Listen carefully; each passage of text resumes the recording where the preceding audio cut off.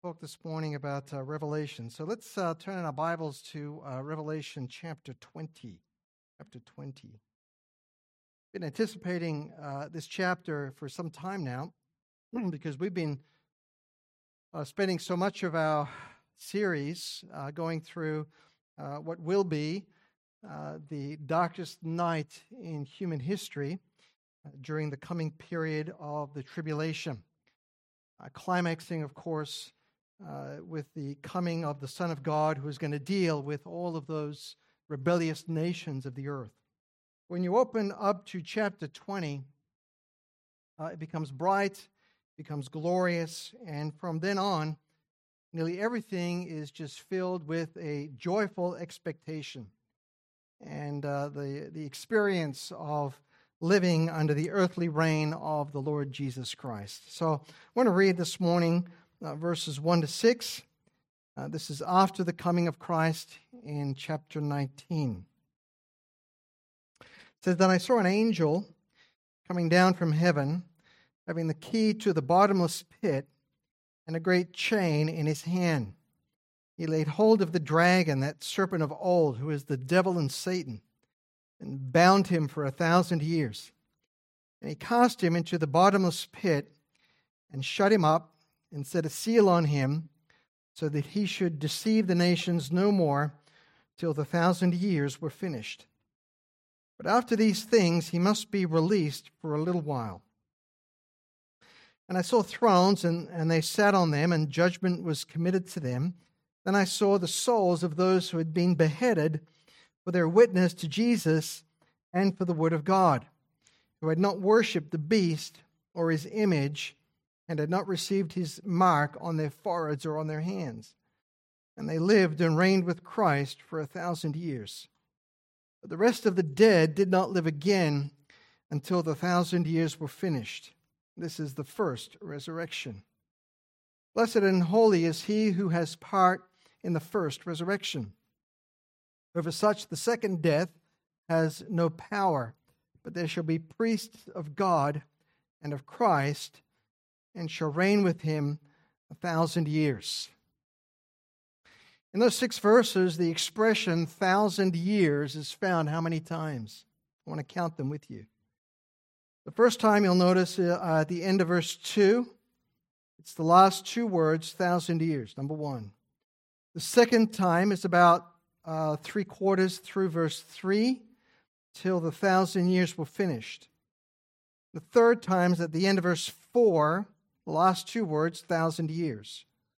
The fourth is in the middle of verse 5, 1,000 years. Then again, at the end of verse 6, it says 1,000 years. And we didn't read verse 7, but that also contains another instance. So the simple fact is that in 7 verses, we find the expression 1,000 years 6 times. Now, we have terms that express an understanding of various lengths of time. For example, we refer to 10 years as what? A decade. If we are referring to 100 years, we call that right? And what do we call 1,000 years? A millennium. Well, this is the only passage in the Word of God that refers to a coming future period of 1,000 years. The only passage. But it refers to it 6 times in 7 verses. Now, this term millennium has so passed into English usage and particularly into theological usage that the expression the millennium has taken on a common understanding. Now, this is so much the case that if you take any standard dictionary, one of the definitions for the word millennium will say something like this: the prophesied 1,000-year reign of Christ at the end of the age. That's the second definition in dictionary.com, by the way. And it actually says Revelation 20, 1-5 as a reference. So millennium is a common expression for what is described in these verses. However, even though that's the case, the subject of the millennium is one of the most disputed of all Christian doctrines. In fact, in a commentary by Stephen Gregg, who puts all four views of the millennium next to one another in columns, he writes this: "It is no exaggeration to call this the most controversial chapter in the Bible." So why would there be any controversy over these 6 verses, especially when the passage again and again uses the same chronological expression? Well, first of all, there's some controversy about whether or not the 1,000 years will ever really take place. Secondly, there's a controversy about the nature of what happens if it does take place. In fact, that second one is really, I think, the heat of the controversy. It's this business of Christ and his followers reigning. I mean, if there is there's going to be this future reign, well, what's the nature of that reign going to be? I mean, basically, you've got 2 options. Some people say, well, maybe this reign is just a spiritual reign. Maybe it's the reign of Jesus Christ in the hearts of his people. So he's governing them internally. Well, no, other people say it's not just a spiritual reign, but it's actually an earthly reign. Jesus returns to earth in chapter 19. Now he's reigning all over the physical globe. So this is a physical, political reign. And then, of course, you got people who say, well, it's not really either or, but it's both and. Jesus does reign spiritually, but in the future it's going to be an earthly reign like that. But this is what tends to be the core of the issue, the nature of Jesus' reign. But thirdly, there's also the whole matter of the timing of his coming with reference to that reign. Does he come before Revelation 20, 1-6 takes place, or do these events in chapter 20 happen and then Jesus returns? In other words, maybe it isn't that the coming in Revelation 19 really precedes chapter 20 and the reign. Maybe the reign in chapter 20 actually precedes his coming in chapter 19. And we'll talk about that in a moment. So you have the issue of whether these 1,000 years will actually take place. If they do, then what's the nature of that reign? And what will be the timing of Jesus coming with reference to these 1,000 years? And then, of course, you've got some related questions like this one. What is the binding of Satan? When did that occur? Or when could it occur? And what is the nature of that? And then fifthly, what's this business of a resurrection in verse 4? It says they came to life. And then the end of verse 5 talks about that as the first resurrection. So what is that? Is it actually a physical resurrection that he's talking about there? Now, it may not have occurred to any of you to debate those particular points.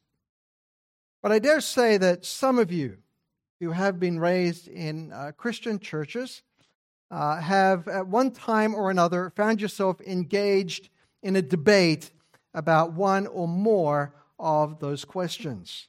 Now, what I'm trying to do really here is set us up for our study this morning, because before we even get into these verses, I want to sort through the various positions.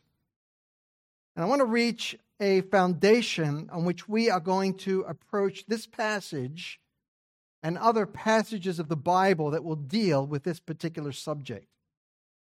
Now, if you've ever read a sermon by C.H. Spurgeon, or you've listened to maybe a dispensational preacher on prophecy, or maybe you've picked up a systematic theology to read, then you've no doubt encountered various interpretations on this passage, and also in other related passages.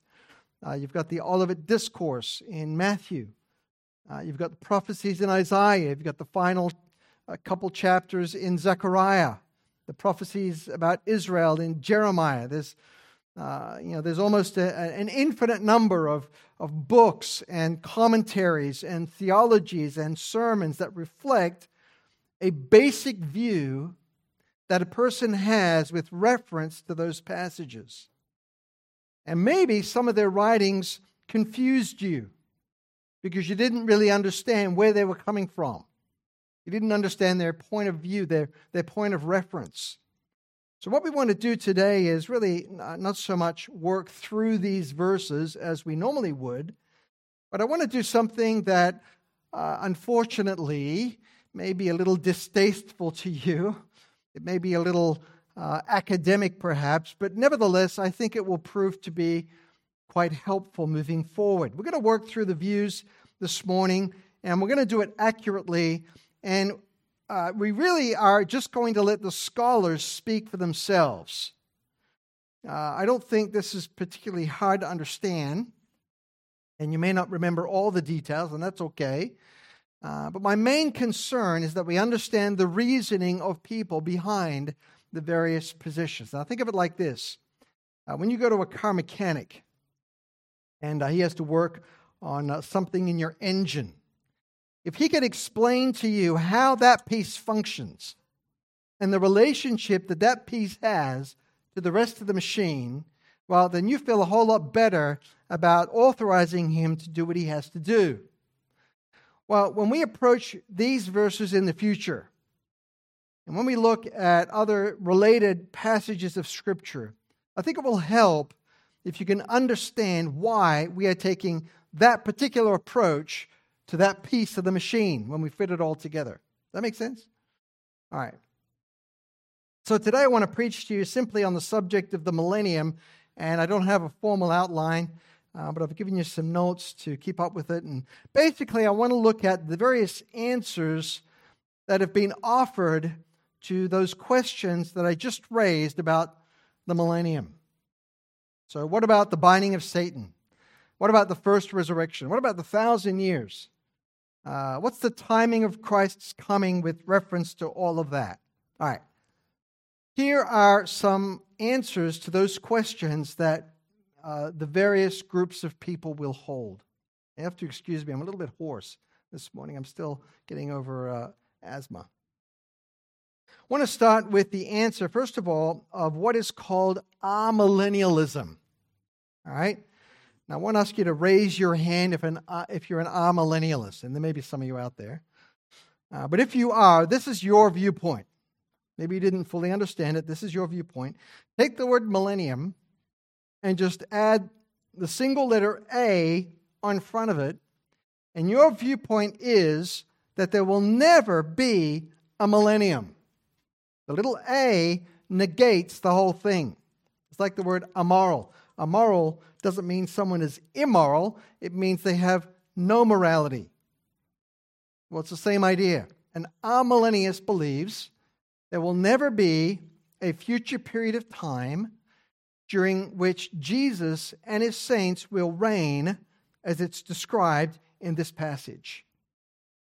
Now, believe it or not, this was the majority view of the reformers, people like Martin Luther and John Calvin. And that's one reason why this is the majority view of churches that we would refer to as Reformed churches. There are many Reformed churches in Australia, including most of the evangelical Anglicans and the Presbyterians. You just need to know that. If you know the Christian counselor J. Adams, this is his position. This is the position of very well-known Old Testament commentators like Bruce Waltke and Edward J. Young. This is the position of J.I. Packer.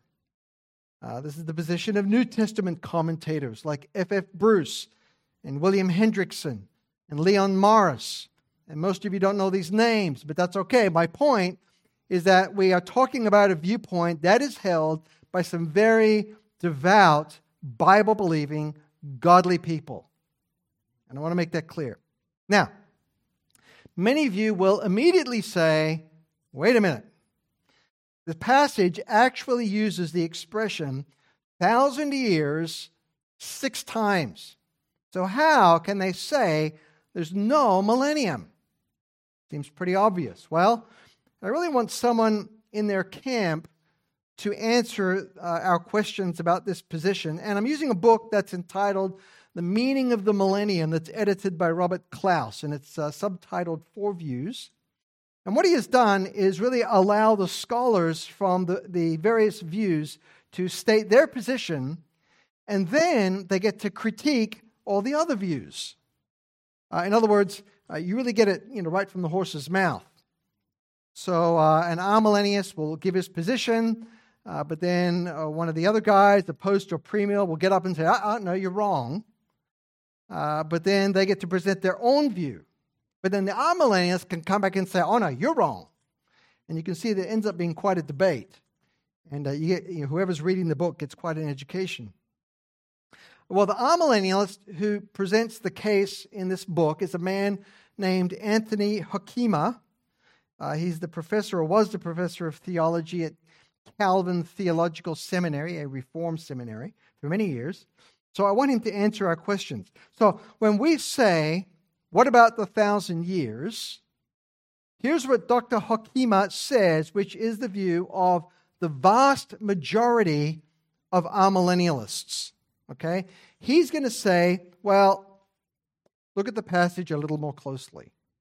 Because what you have in chapter 20 are really two sections. It's verses 1 to 3, and then it's verses 4 to 6. Verses 1 to 3 tell you what's happening right now on earth. Not in the future, it's right now on the earth. And the verses 4 to 6 tell you what's happening right now in heaven. Okay?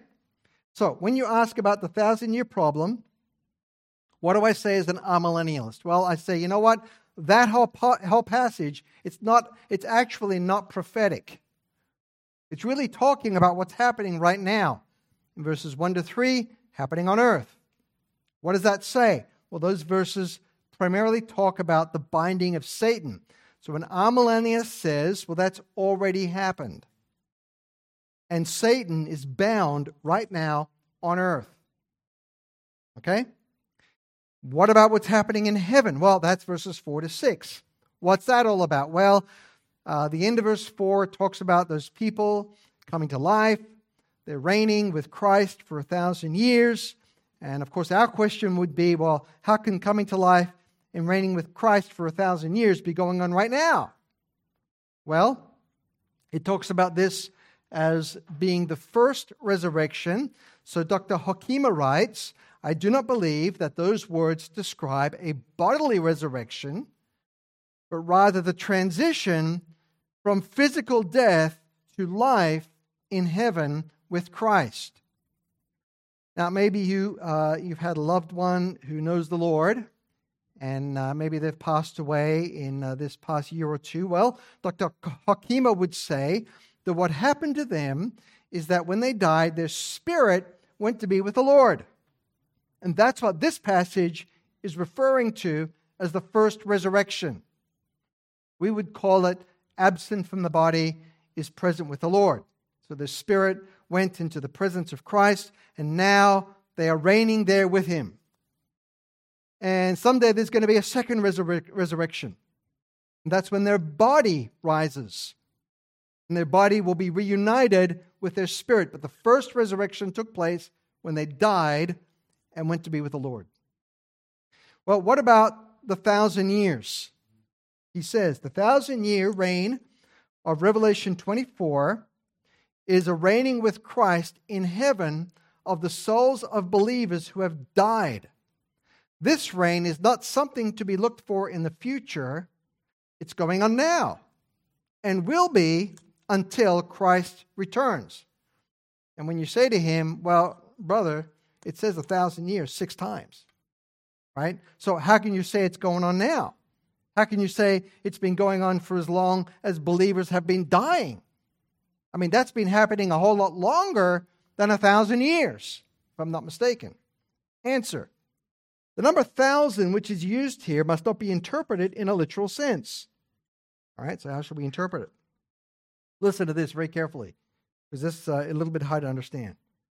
He says, since the number 10 signifies completeness, and since 1,000 is 10 to the third power, we may think of the expression 1,000 years as standing for a complete period, a very long period of indeterminate length. Get that?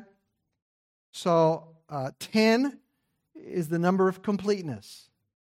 And so what we have here is completeness to the third power, right? Because it's 10, 100, 1,000. So that means we had a lot of completeness. So this is a completeness that is an indefinite period of time. That's the answer. In other words, it doesn't really mean 1,000 years. What it means is it's a long period of complete time. Okay?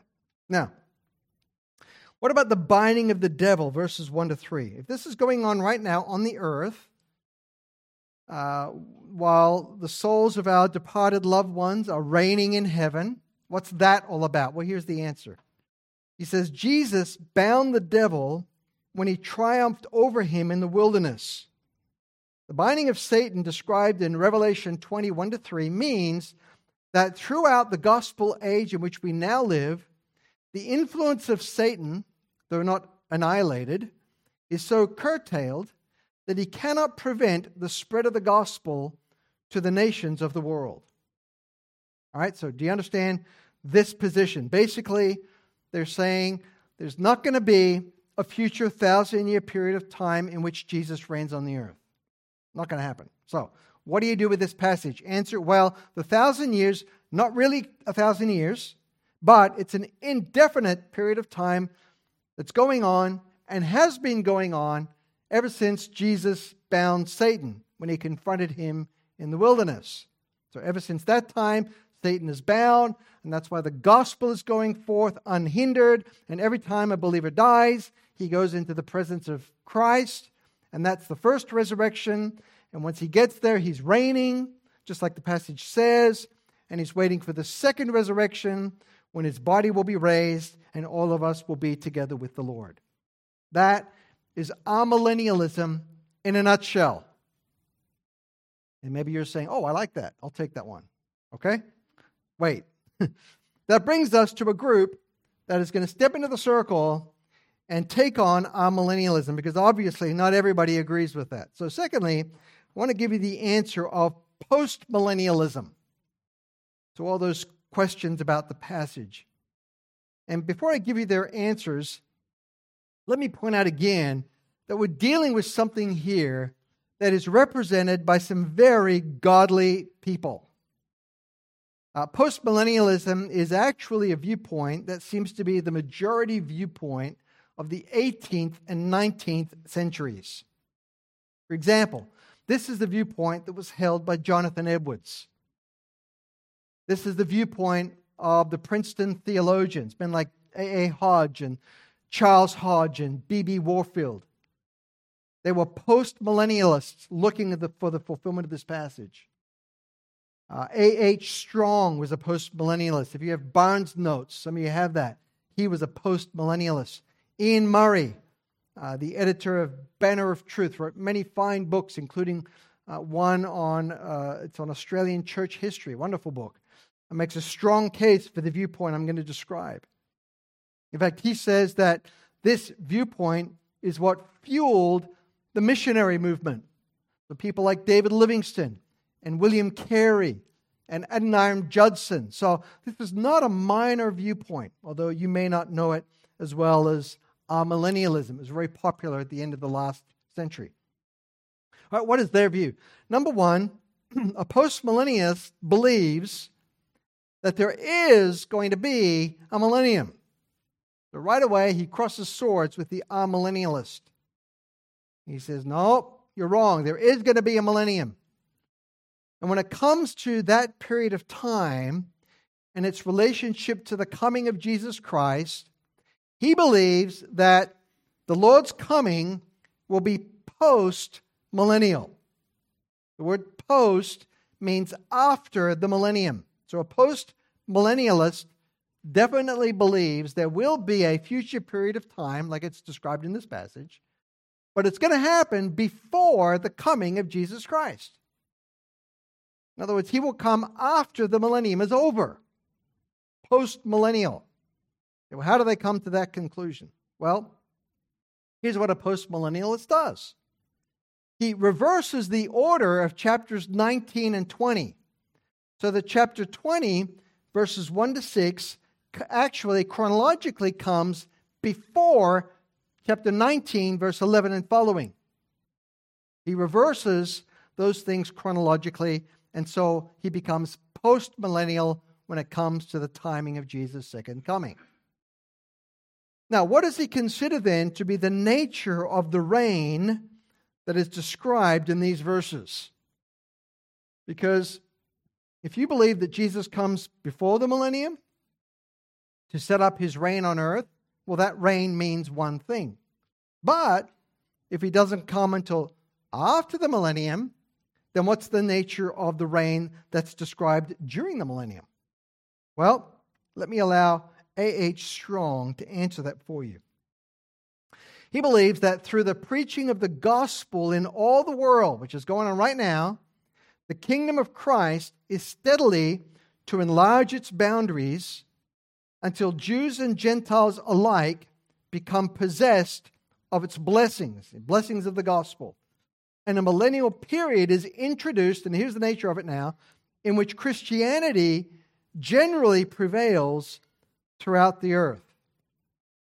You got that? In other words, in a post-millennial mindset, the gospel is going to have such success that the whole world will eventually be Christianized. And after 1,000 years of Christianity dominating the world, then the Lord will come back to earth. Now, that does seem to have fueled many of the early pioneer missionaries. For example, when William Carey went to India, he and his workers hashed out what they called a form of agreement about their working missionary principles. And in it was the consensus that there were certain promises in the Word of God. I want to quote from it now. The promises are fully sufficient to remove our doubts and make us anticipate that not very distant period when he will famish all the gods of India. In other words, he's basically going to starve them out and cause these very idolaters to cast their idols to the moles and to the bats and renounce forever the work of their own hands. So what was Carey anticipating?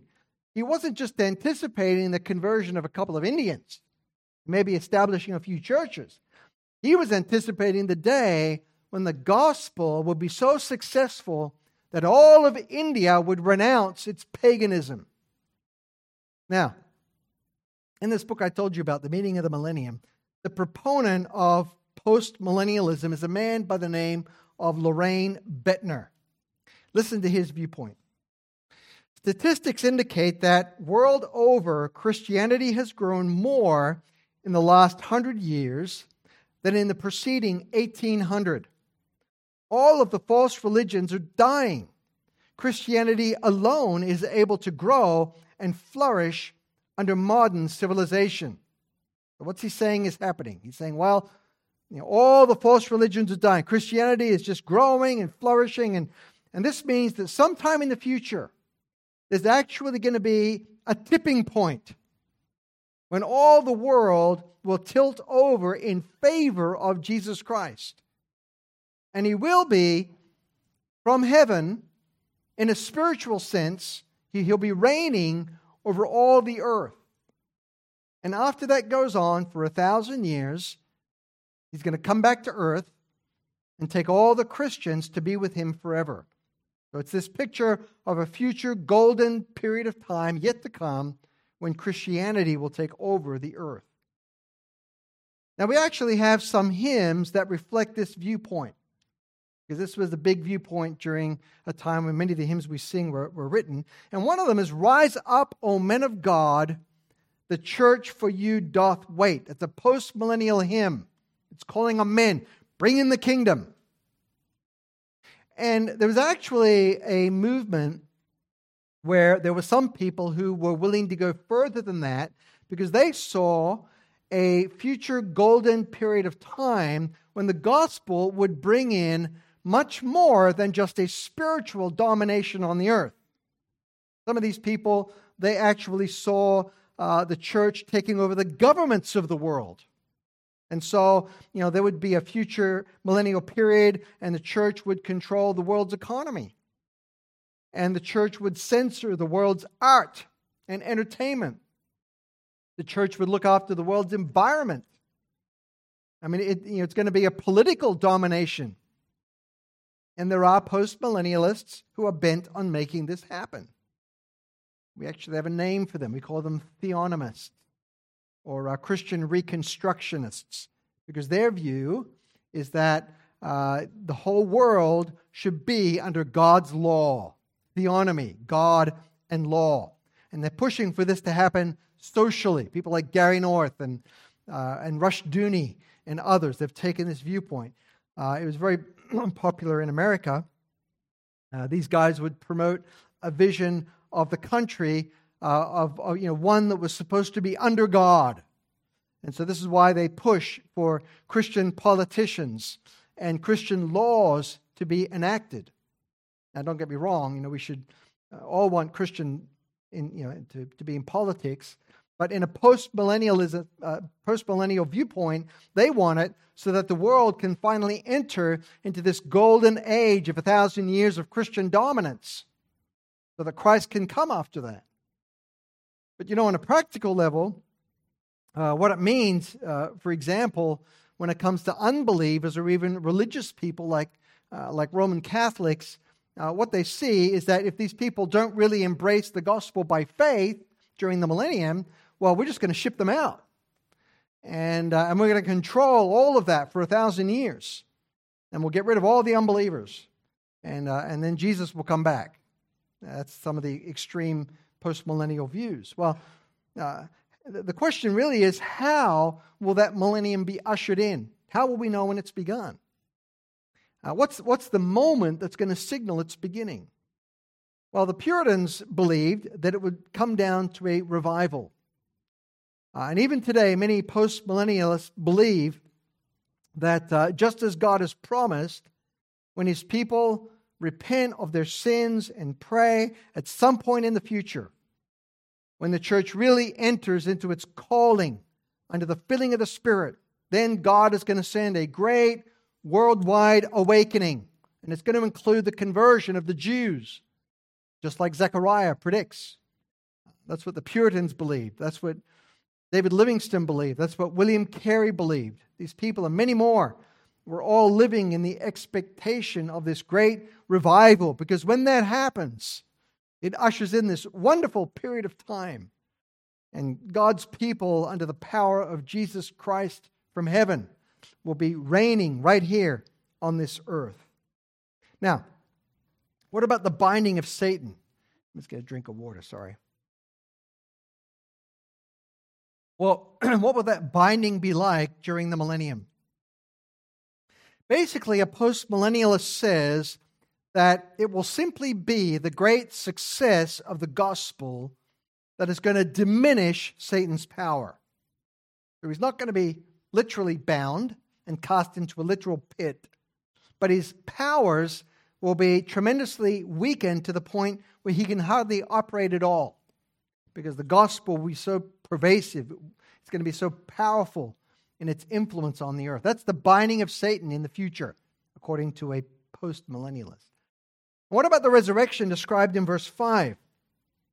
I mean, everybody understands that when Jesus comes back, there's going to be a resurrection. Okay, but what if you have your millennium and a first resurrection at that time, and people are reigning when they're resurrected, but Jesus hasn't come back yet?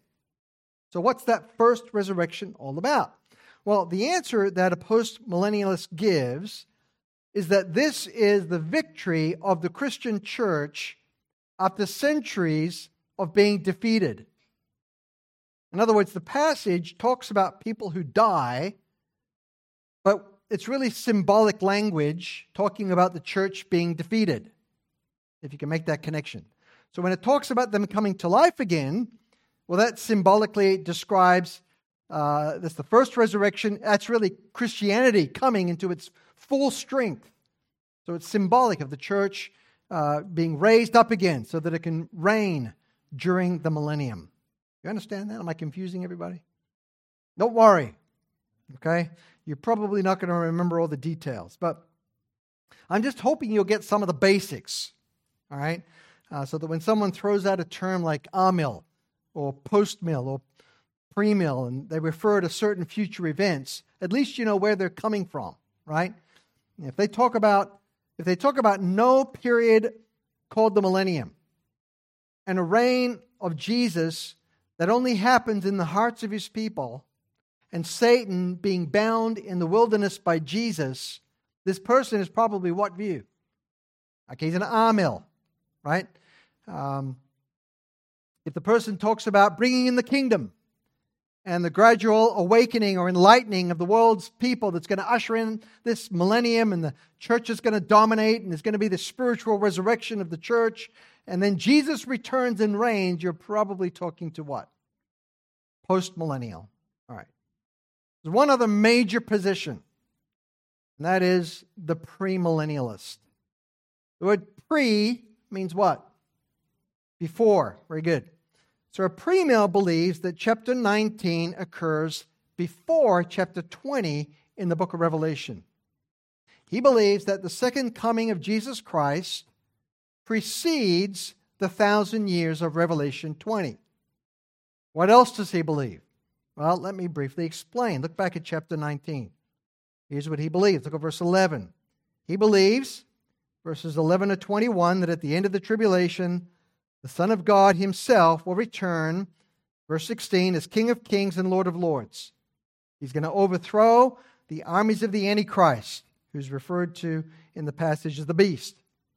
And he's going to cast the beast and the false prophet into the lake of fire, verse 20. In chapter 20, he then believes Satan will be literally bound with a chain and cast into the abyss. And that right here on earth, Jesus Christ, along with the resurrected tribulation saints and the church that has returned with Jesus, they will all reign with him for 1,000 years on earth. That's what a premillennialist believes.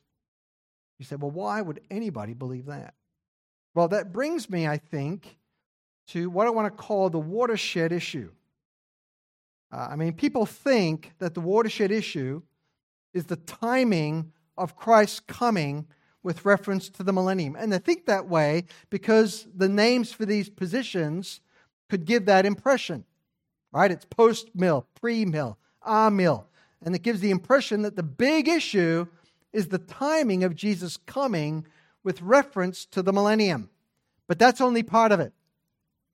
The real issue isn't that. It's not when Satan was bound. It's not if it's a real resurrection. It's not if the 1,000 years will happen at all, or they're happening right now and have been happening for 2,000 years and counting. Those aren't the watershed issues. Somebody tell me what is the single determining issue as to whether a person is amillennialist or postmillennialist or premillennialist. What's the big issue? Hermeneutics. Pastor Brian knows. It's hermeneutics. It's the way you interpret. And the point, of course, is whether or not you're going to interpret how. Literally. That is the issue. Are you going to interpret chapter 20 literally as it stands and take the words as they are written, or are you going to spiritualize that terminology? That is the dividing point. Now, this isn't just my view as a grumpy premillennialist. Okay? Because the fact is, everybody agrees with this. Okay? For example, listen to an amillennialist, a man named Floyd Hamilton. He writes, "We must frankly admit that a literal interpretation of the Old Testament prophecies gives us such a picture of an earthly reign of a Messiah as the premillennialist pictures." You get that? That's the other camp talking. Just want you to know that. I'll read it again. We must frankly admit, as amillennialists, that a literal interpretation of the Old Testament prophecies gives us just such a picture of the earthly reign of a Messiah as the premillennialist pictures. Lorraine Bettner, the post-millennialist, he's the one that said all the false religions are dying and Christianity is flourishing. He says, premillennialists place strong emphasis on literal interpretation, and they pride themselves on taking Scripture just as it's written.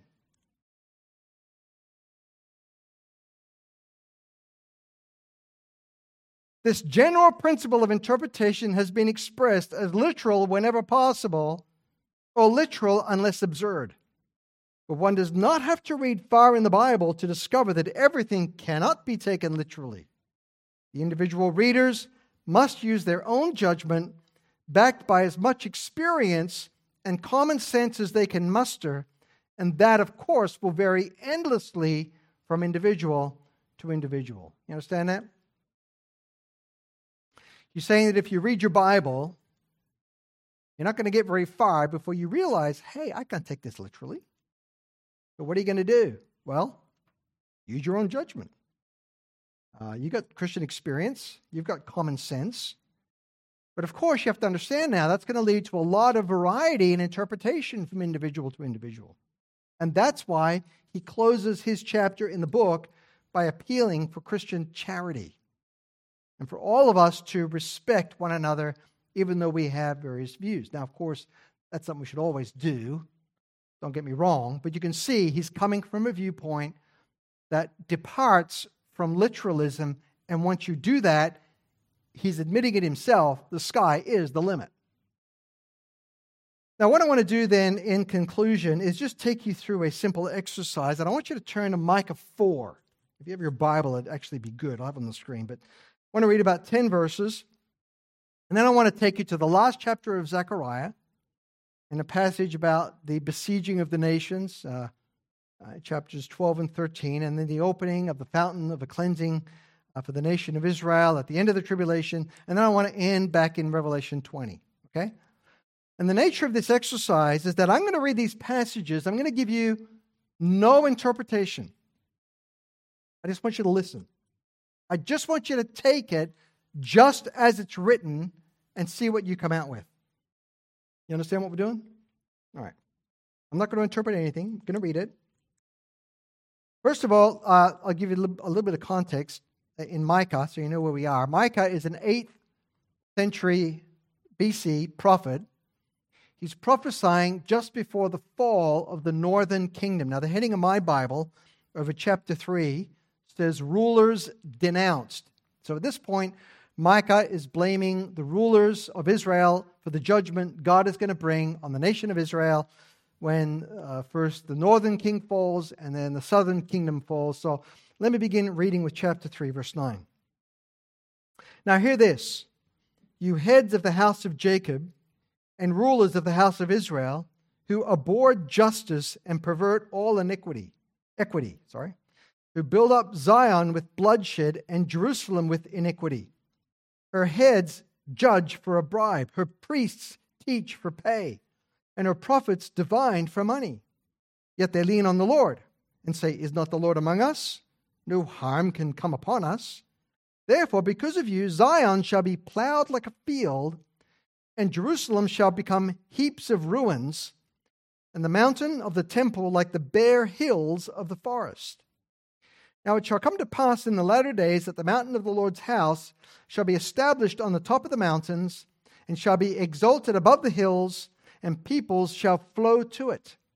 Many nations shall come and say, come, and let us go up to the mountain of the Lord, to the house of the God of Jacob. He will teach us his ways, and we shall walk in his paths. For out of Zion the law shall go forth, and the word of the Lord from Jerusalem. He shall judge between many peoples, and rebuke strong nations afar off. They shall beat their swords into plowshares, and their spears into pruning hooks. Nation shall not lift up sword against nation, neither shall they learn war any more. But everyone shall sit under his vine and under his fig tree, and no one shall make them afraid, for the mouth of the Lord of hosts has spoken. Now turn to Zechariah 14. You remember that in chapters 12 and 13, we've got the description of God working with the nation of Israel over a future period of time. And all the nations of the earth are going to send their armies to besiege that city. So, right at the end of chapter 13, look at verse 8. And it shall come to pass in all the land, says the Lord, that 2/3 in it shall be cut off and die. That's from all the nations attacking Israel. But 1/3 shall be left in it. I will bring the 1/3 through the fire, will refine them as silver is refined, and test them as gold is tested. It will call on my name, and I will answer them. I will say, this is my people, and each one will say, the Lord is my God. Behold, the day of the Lord is coming, and your spoil will be divided in your midst. For I will gather all the nations to battle against Jerusalem. The city shall be taken, the houses rifled, the women ravished. Half of the city shall go into captivity, but the remnant of the people shall not be cut off from the city. Then the Lord will go forth and fight against those nations as he fights in the day of battle. And in that day his feet will stand on the Mount of Olives, which faces Jerusalem on the east. And the Mount of Olives shall be split in two from east to west, making a very large valley. Half of the mountain shall move toward the north, and half of it toward the south. You can read verses 5 to 8 on your own, but look at verse 9. And the Lord shall be king over all the earth. In that day it shall be, the Lord is one, meaning the Lord is the only one, and his name, the only one. And you can read verses 10 to 15 and see how God destroyed those nations. But verse 16, and it shall come to pass that everyone who is left of all the nations which came against Jerusalem shall go up from year to year to worship the King, the Lord of hosts, and to keep the Feast of Tabernacles. And it shall be that whichever of the families of the earth do not come up to Jerusalem to worship the King, the Lord of hosts, on them there will be no rain. The family of Egypt will not come up and enter in, they shall have no rain. They shall receive the plague with which the Lord strikes the nations who do not come up to keep the Feast of Tabernacles. This shall be the punishment of Egypt, and the punishment of all the nations that do not come up to keep the Feast of Tabernacles. In that day, holiness to the Lord shall be engraved on the bells of the horses. The pots in the Lord's house shall be like the bowls before the altar. Yes, every pot in Jerusalem and Judah shall be holiness to the Lord of hosts.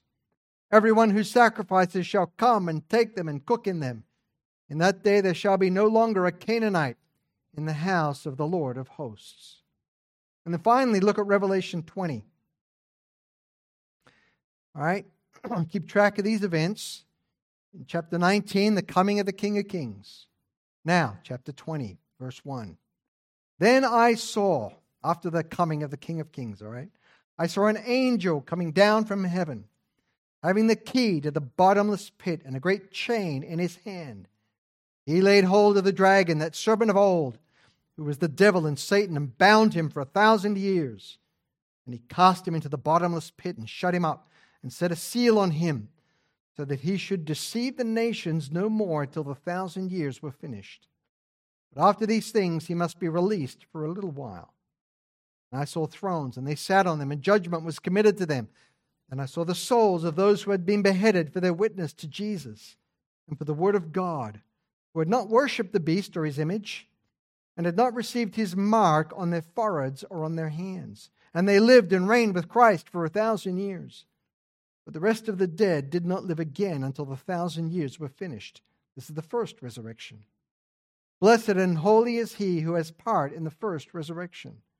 Over such the second death has no power, but they shall be priests of God and of Christ, and shall reign with him 1,000 years.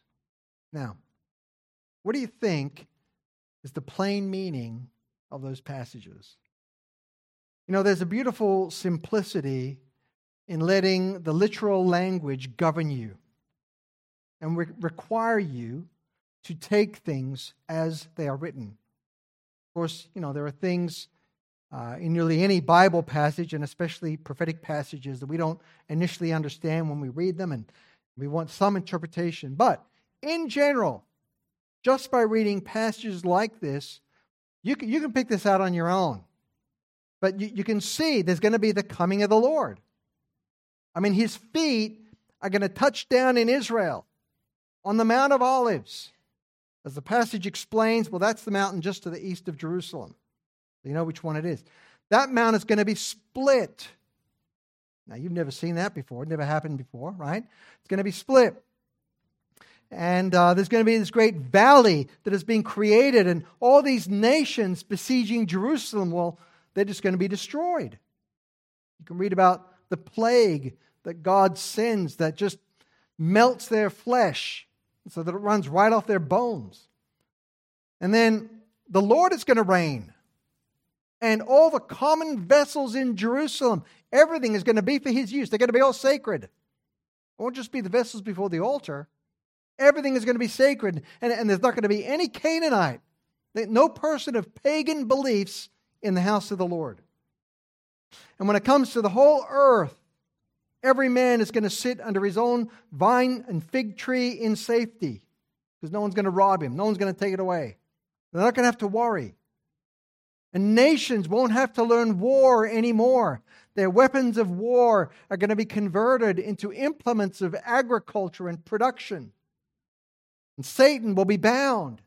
So there's no more satanic deception on the earth. Imagine that. Tribulation saints who are martyred, well, they're going to be resurrected.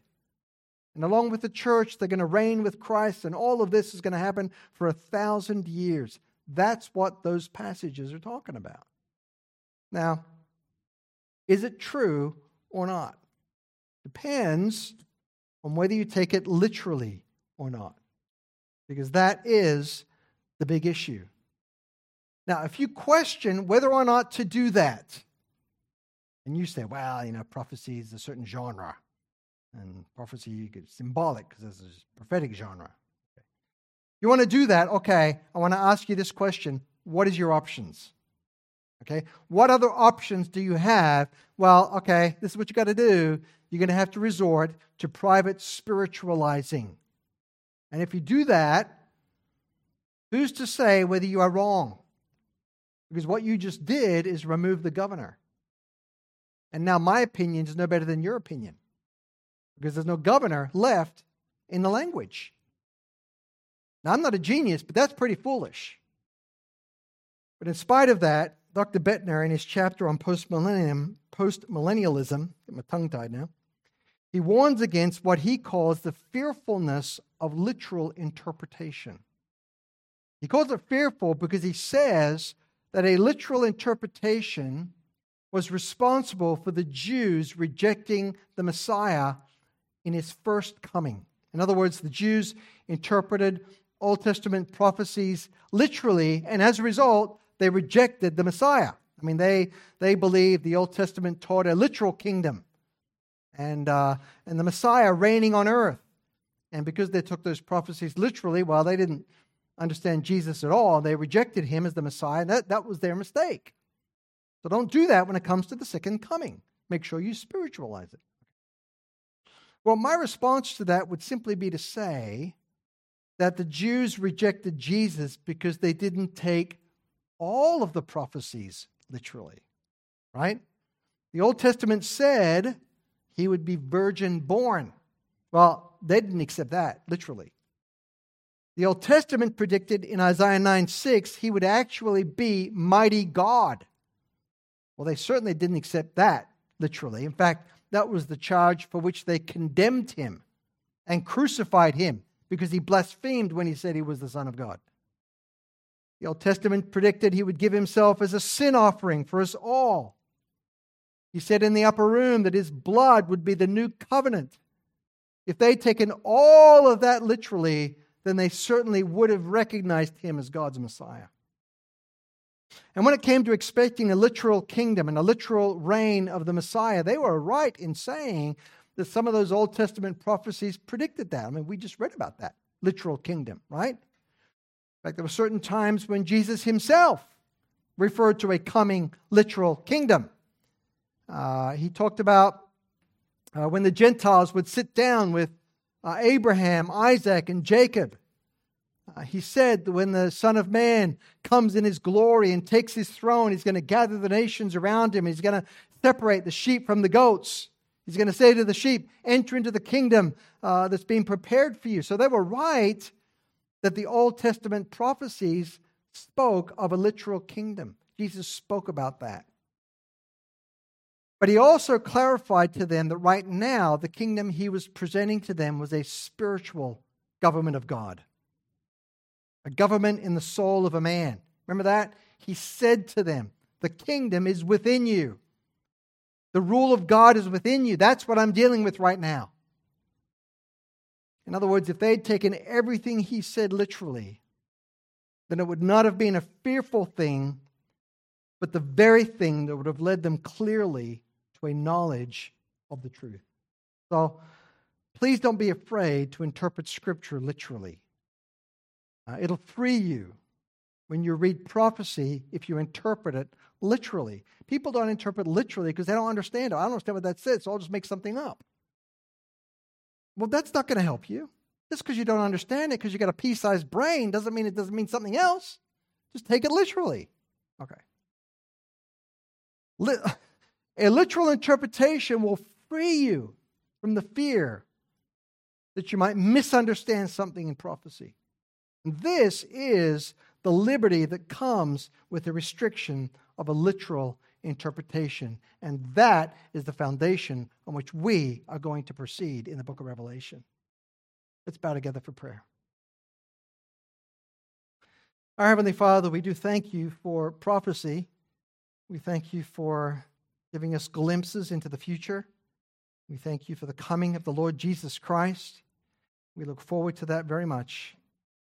We pray that while we are here on this earth, that we would act as pilgrims, looking for that other time and that other place. Help us to live holy lives in this world. We thank you that we can cling to the promises and the prophecies that are in your word and not be afraid of them. And we'll give you thanks for what you will accomplish as we come to the end of our study in the book of Revelation. In Jesus' name I pray. Amen.